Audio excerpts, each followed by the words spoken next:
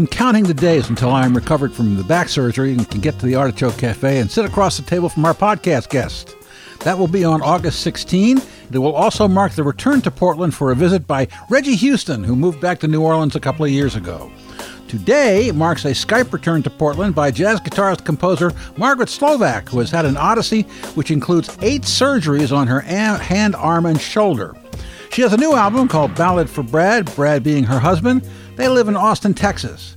It's a long journey, and it's not over. Welcome back, Margaret Slovak.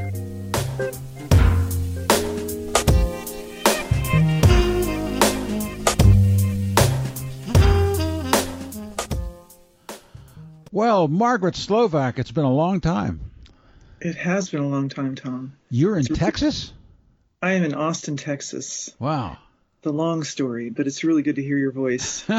That's been a long time. It might have been, I don't know what the last time we saw each other. It might have been that CD release concert of yours that we put on television. Well, actually, you did a article on me when I was leaving. Oh, yeah. Portland in, gosh, it would have been October of 2008. Yeah. Kind of appropriate, because I think you interviewed me. I was in my apartment full of boxes, packing. And right now, actually, my husband and I are getting ready to move to a different rental house, and I'm surrounded by boxes right now, so it's appropriate. But I think that would have been like either late September, early October of 2008. That's when I left Portland. Yeah. And you wrote this lovely article on me when I moved away. Well, thank you. I appreciate it. Anyway, so with all the stuff that's going on, you have a record. Yes, finally. It's my first recording since New Wings, which was in 2005. And that's when we did the TV piece. Yes, yeah. Yeah. Well, thank you for that, too. And you did the OPB Oregon Art Beat piece, and you filmed the CD release concert. Didn't you ask me to MC for you that day? Yes, I did. Yeah. It was at a Merrillhurst University, which I understand is no longer Merrillhurst University. It's no longer there, but it was in their chapel, and you did a great job of MC. Thank you. Okay, so but at that time, you thought you might be recovered, but you really weren't, were you? Yeah, that's true. Because at that time, I'd had the car accident in January 2003. I had 2 surgeries in Portland, one on my hand and one on my shoulder. And thinking those 2 surgeries would cure everything, I decided to move back to New York, which is where I'd been before I moved to Portland in 1993. And so I went back to New York, full of hope, and the condition of my right hand, my arm, just continued to diminish month by month. Even though I'd had those 2 surgeries, I did all the PT faithfully, and it just got worse and worse. And I ended up finding this amazing doctor. At that time, he was at NYU Hospital. His name is Steve K. Lee.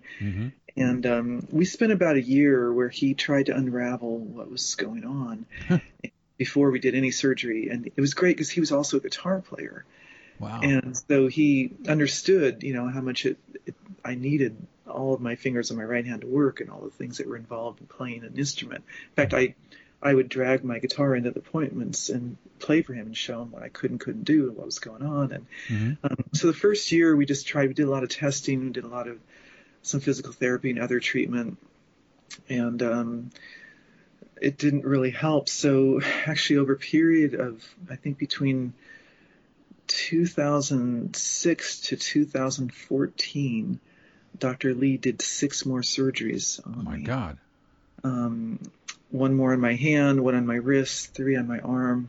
And the biggest one, which we finally determined was the biggest injury that was causing most of the problems, was the nerve injury in my brachial plexus on the right side. Those are the nerves underneath your collarbone that pass from your neck under your collarbone into your arm and into your hand.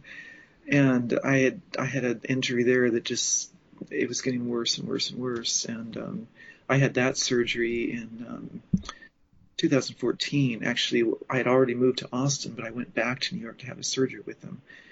Thankfully, the Obamacare policy I was on then allowed me to go out of state. Right. And gave me great coverage at that time. But yes, I had 6 more surgeries, a total of 8. And even after that last big surgery on the brachial plexus, which was a whopper of surgery, and I was in the hospital for a couple of weeks. It's a long story and it had a long recovery period. It really took about, I would say 5 or 6 years after that surgery to see the full benefit for the nerves to regenerate and heal. And I didn't really even feel ready to record again until 2019. So one of the reasons for the long pause in recording, but it's a long story. I mean, how I got from Portland to Austin, but I'm happy to try to tell you a little bit about that too. But yeah, that's a long answer to your question. But yeah, I thought when I left Portland in 2008 and had those 2 surgeries that everything was going to be perfect and I'd be able to resume my career. But it really took another, almost 10, 11 years of 6 more surgeries and hundreds of PT appointments and more retraining and more, this and that. But it's not 100%, but I'm finally to the point where I can actually play with my right hand fingers again. Wow. Previously, I'd adopted to just doing everything with the pick. Before the car accident, I was probably a 75% fingerstyle player, 25% using the pick. And after the accident and my hand just not working, the right hand finger's not working because of the nerve injuries, I gradually just went more and more I was using the pick 100%. And that's fine. It's great that as a guitarist you have that option. So I was still able to play. It's just different, with the pick. And there are a lot of great players that only use the pick. But you can't. It's when you do more classical type playing, nylon string, you can't. It's really hard to do the counterpoint and all the kind of classical guitar techniques with the pick. I mean, I did a fake classical technique, for all those years trying to simulate it, but it's not the same. So I was really grateful when finally after the 8th surgery and, 5 or 6 more years after that 8th surgery, that all of a sudden my right hand fingers just started to work again. They're not perfect, but wow. It's pretty close. This is almost a 20-year journey between when it happened to now. Most people would have given up. Well, yeah, I guess I have that tenacity that I got from my Czechoslovakian grandparents or something. I don't know, but it's You think? Yeah, maybe. Well, I don't know what it is, but I just, I think because playing it's not just an occupation for me or a hobby. It's really who I am and what I just couldn't give it up, even though it was frustrating and. I had to come up with different ways to play, and I really kind of shied away from the public eye when I went to moved back to New York when it got worse with my hand and arm function. I started doing I was doing some low key gigs and like art galleries and restaurants and coffee shops and stuff, and I did actually start to do healthcare playing there. I had some great gigs. I was playing for wounded combat veterans at the Bronx VA. Wow. An amazing experience. I mean, those guys, we had guys from World War II, the Korean War, Vietnam War, all the recent wars, and I even taught guitar lessons to some of them, and that was amazing, and those guys were just incredible. There was even a guy that, who had a severe brain injury from IED, and he was partially paralyzed, and he used to play the guitar, and I tried to figure out how to help him play, and I worked with stroke patients at the Burke Rehab Hospital, people that had played the guitar, and after their strokes, I was trying to help them. So it really, my injuries kind of helped me to, go into that direction of trying to help people who had injuries themselves. Let's get back to when you first came to Portland. You were playing in a kind of a Pat Martino fusion kind of style, weren't you?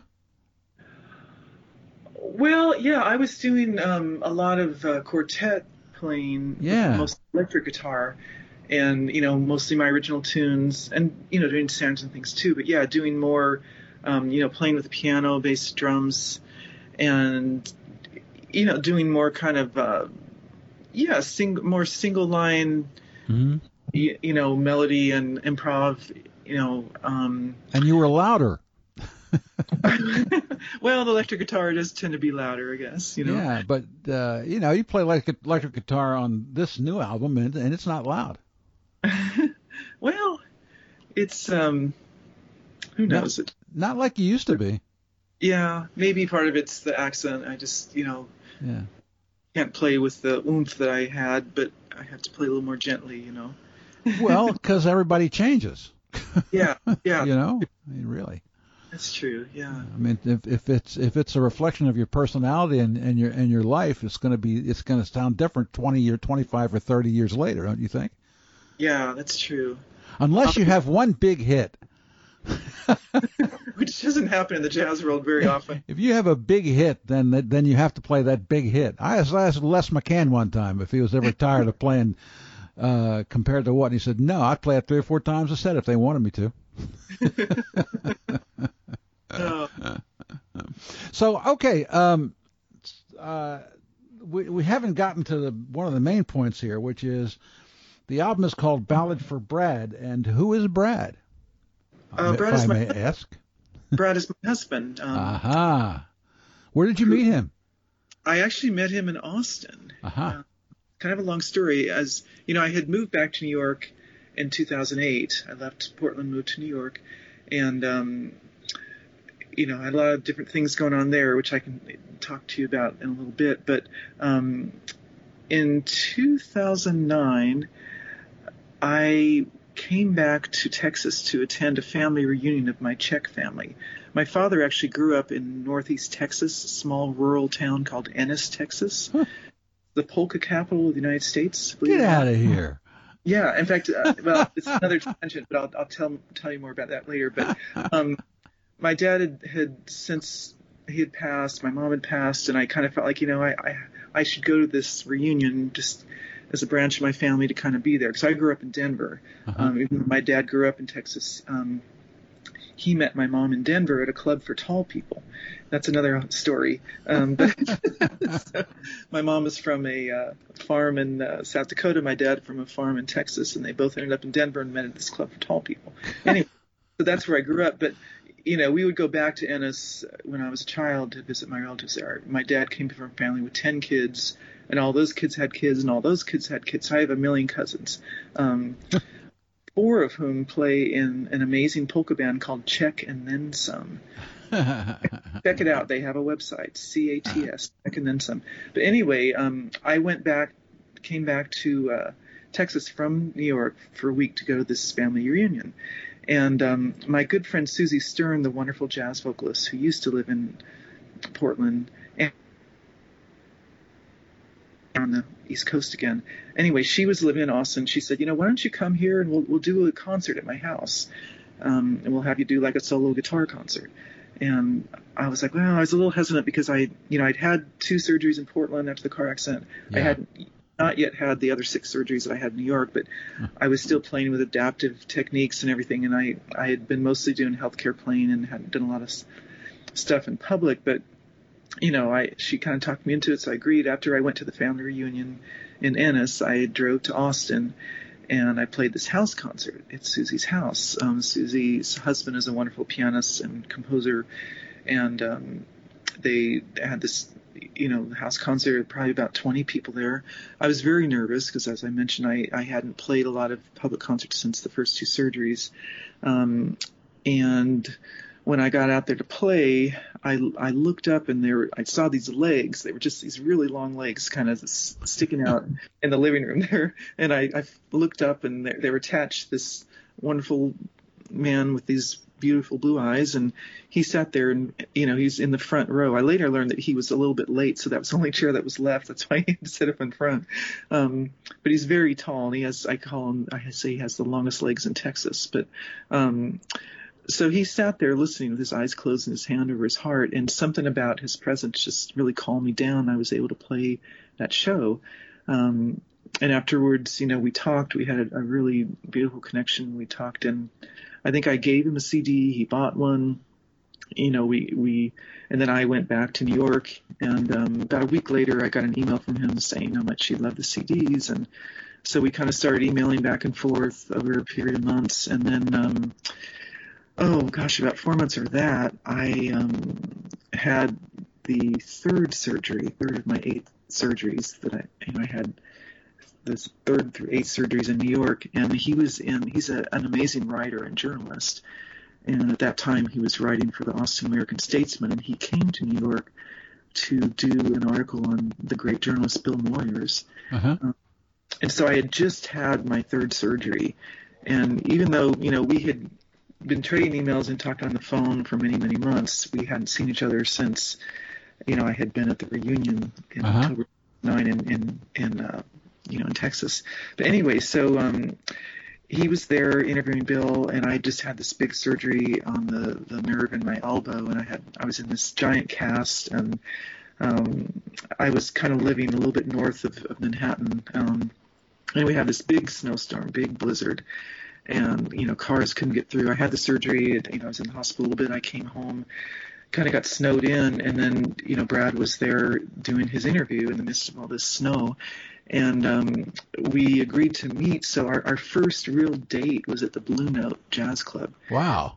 Bill Frisell was playing with Ron Carter and Paul Motian. Oh, my God. So even though I just had the surgery and I was in this giant cast and this foam thing around it, Brad joked, he said it looked like the Guggenheim. The Guggenheim Museum wrapped around my arm. I took the trains down in the snow and the ice, and I couldn't get a coat on, so I borrowed this Scottish cape from a friend of mine. And so we meet at the front of the Blue Note, the line outside before they open up the doors. And here I come with this Scottish cape with this giant foam thing on my arm. And I was still a little bit, on a few painkillers. The surgery was pretty intense. And so that was our first date. We sat and listened to Bill and Frisell and Paul Motian, and Ron Carter played this amazing show. Wow. And, we got together a couple of times while he was there. Had our first kiss on the subway platform, in New York, which was very romantic. Very. And he had to come back to Austin, and then, I resumed all my stuff. I had, all my music work, and had more surgeries that year, etc. And then I didn't see Brad again for almost a year because his mom became ill, and she had to be moved from her house into a living, and he was very involved in that. And we still talked on the phone and email, but I didn't see him for almost a year. And then in December of that year, the same year that we had met at the Blue Note, he was diagnosed with a very aggressive prostate cancer, and it wasn't the slow-growing one that older men get. He was only 54 at that time. It was It was a very aggressive, volatile cancer, and he went to doctors in Texas, Austin, and Houston, to try to figure out the treatment. And being a journalist, he and being incredibly intelligent, he did a lot of research on, the parameters of his type of aggressive prostate cancer. He ended up going to consults in other states as well. And he came to New York in January of 2011 to consult with a doctor at Mount Sinai, Dr. Richard Stock. I had just had my fifth surgery, I think, so I was in yet another cast, and there was another snowstorm, and I took the train into Manhattan to meet him at the doctor's office, and I made him one of my carrot cakes, which was really difficult to do, mostly one-handed.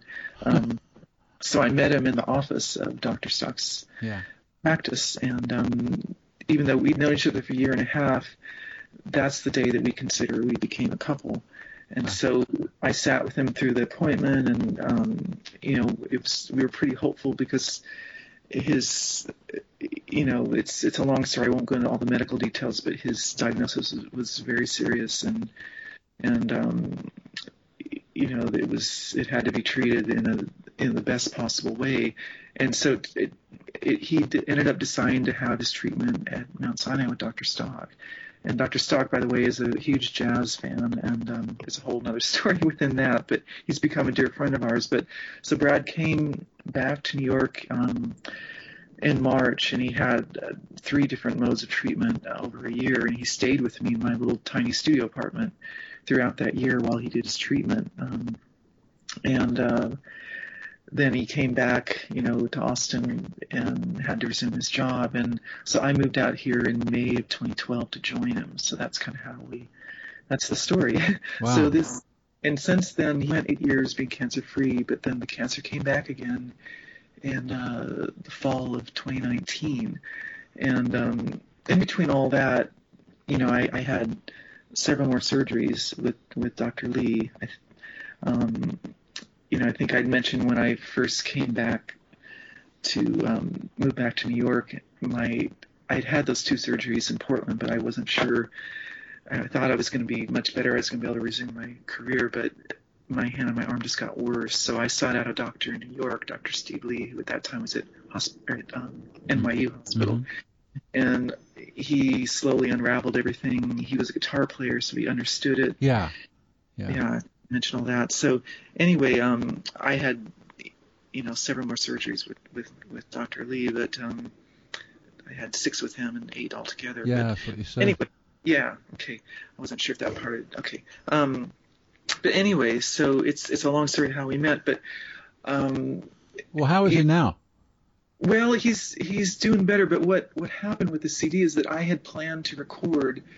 I had set up 2 days of recording in Teaneck, New Jersey, in November 19th and 20th of 2019.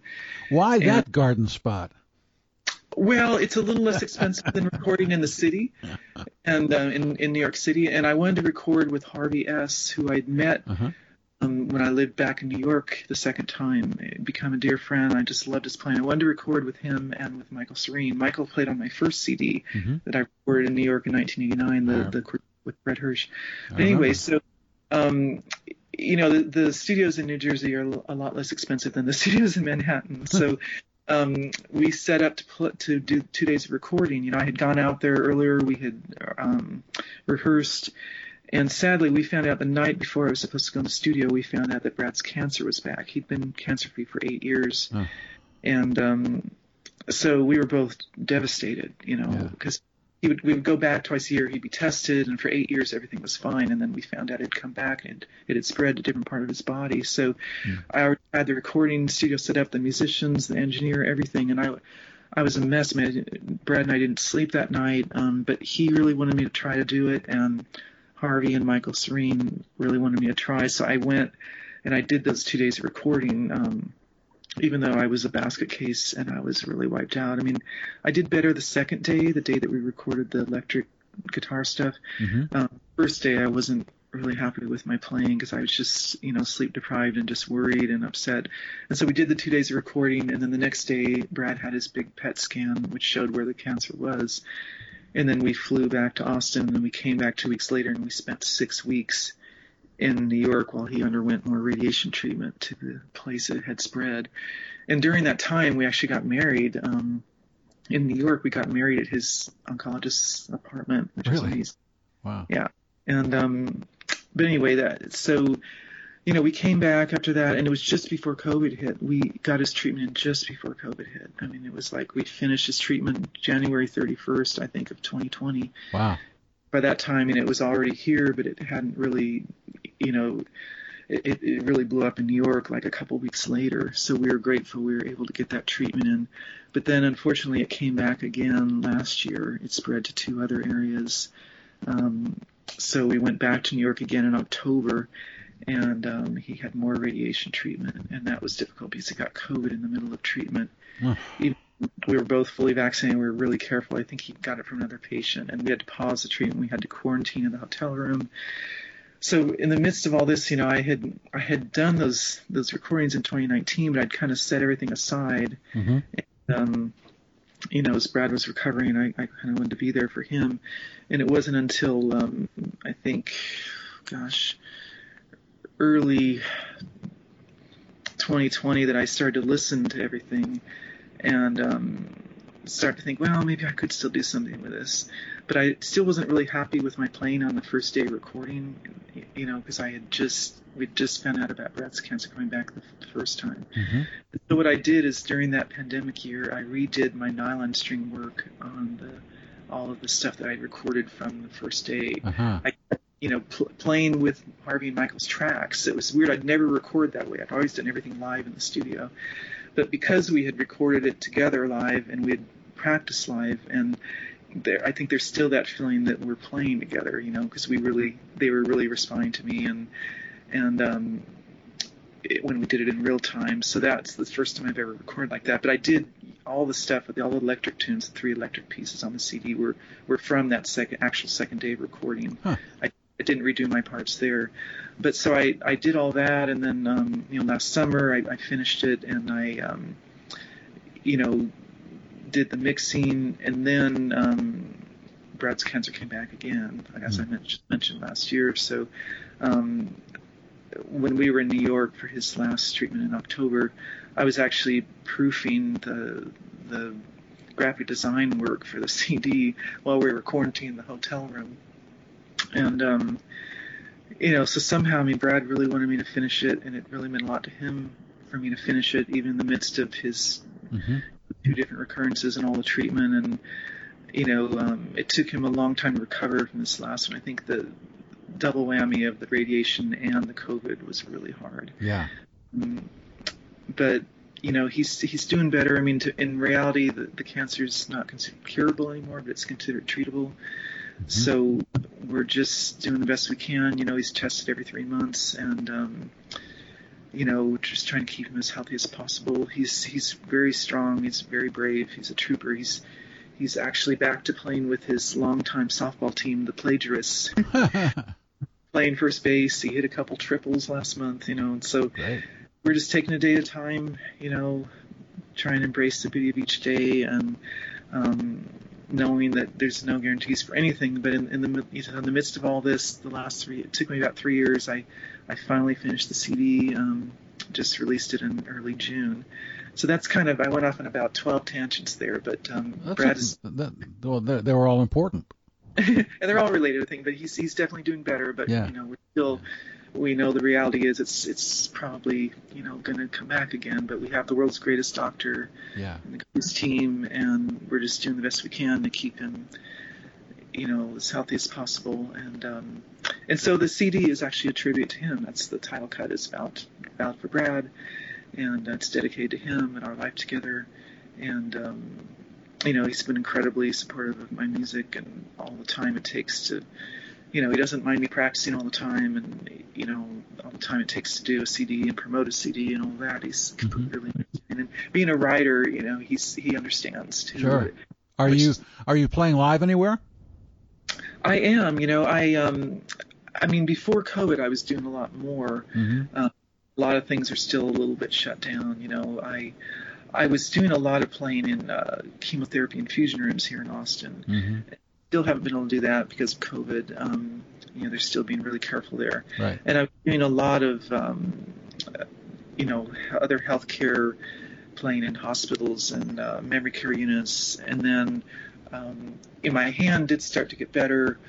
The last couple of years, I have started to do more public things. I've been, I have restaurant gigs and art galleries and, private parties and occasionally bars, but I have kind of some regular restaurant gigs and art galleries, and things are starting to open up. I'm hoping to or planning to do some trio shows in Austin to celebrate the CD release later this summer.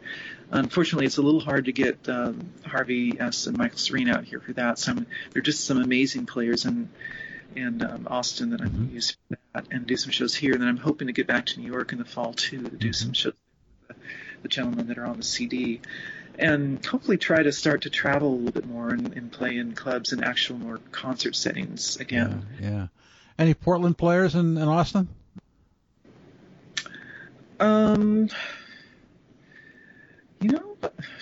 Not that I can think of it. Other than, I didn't think so either. Susie was here, Susie Stern, but she moved to Los Angeles with her husband about 4 years ago, and then they just recently moved to Lenox, Massachusetts. Her husband has a job teaching at Berkeley. And Susie's doing great. She's singing, she's teaching, she's wonderful. So she still comes back to Austin quite a bit. Her daughter lives here, and she is the co-director of a women's jazz festival called Lulu Fest, which is started by Peggy Stern, the great jazz pianist, who was one of my teachers at Cornish College of the Arts in Seattle almost 40 years ago. So Peggy lives in Austin now. Even though she never lived in Portland, but she's a New Yorker that has moved to Austin about 7 or 8 years ago. But I think if there's anybody else from Portland here, I don't think so. Not that I can recall, but I still try to keep in touch with some of my my Portland musician friends, and I miss it. I mean, I haven't been back since I left, and there's just been so much going on between all my surgeries and my husband's cancer and treatment. Yeah. But I hope to get back there sometime soon. So I love all the great musicians in Portland, and I just was to Carol Haywood, because yesterday was Leroy Vinegar's birthday. Uh-huh. We were trading messages yesterday about Leroy.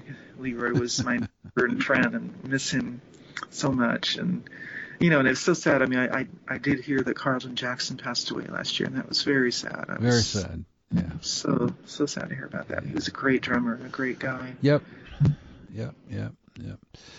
Well, listen, Margaret, congratulations on getting this album done and keeping your shit together, because that's I don't understand how you do that. Oh, thank you, Tom. And then but you just seem to, you just there's something that you got that whether it's your heritage or what, but it's something that keeps you going, and we're glad that your album's out. Oh, thank you, and I'm still trying to, just take it one day at a time and do the best I can. I mean, there's so many crazy things going on right now, and it's like I just get so overwhelmed. But I feel like music is that thing that kind of keeps us all grounded and sane. It's like, and for me, playing music does that, and doing artwork too, and I'm still trying some artwork as well. But it's it's just I think music is a unifying force for everyone, and so I think the music keeps us going through all these difficult times and difficult days, so and I really appreciate all of your support over the years, Tom. You've been great ever since. Sure. Well, how about we go out on the title tune?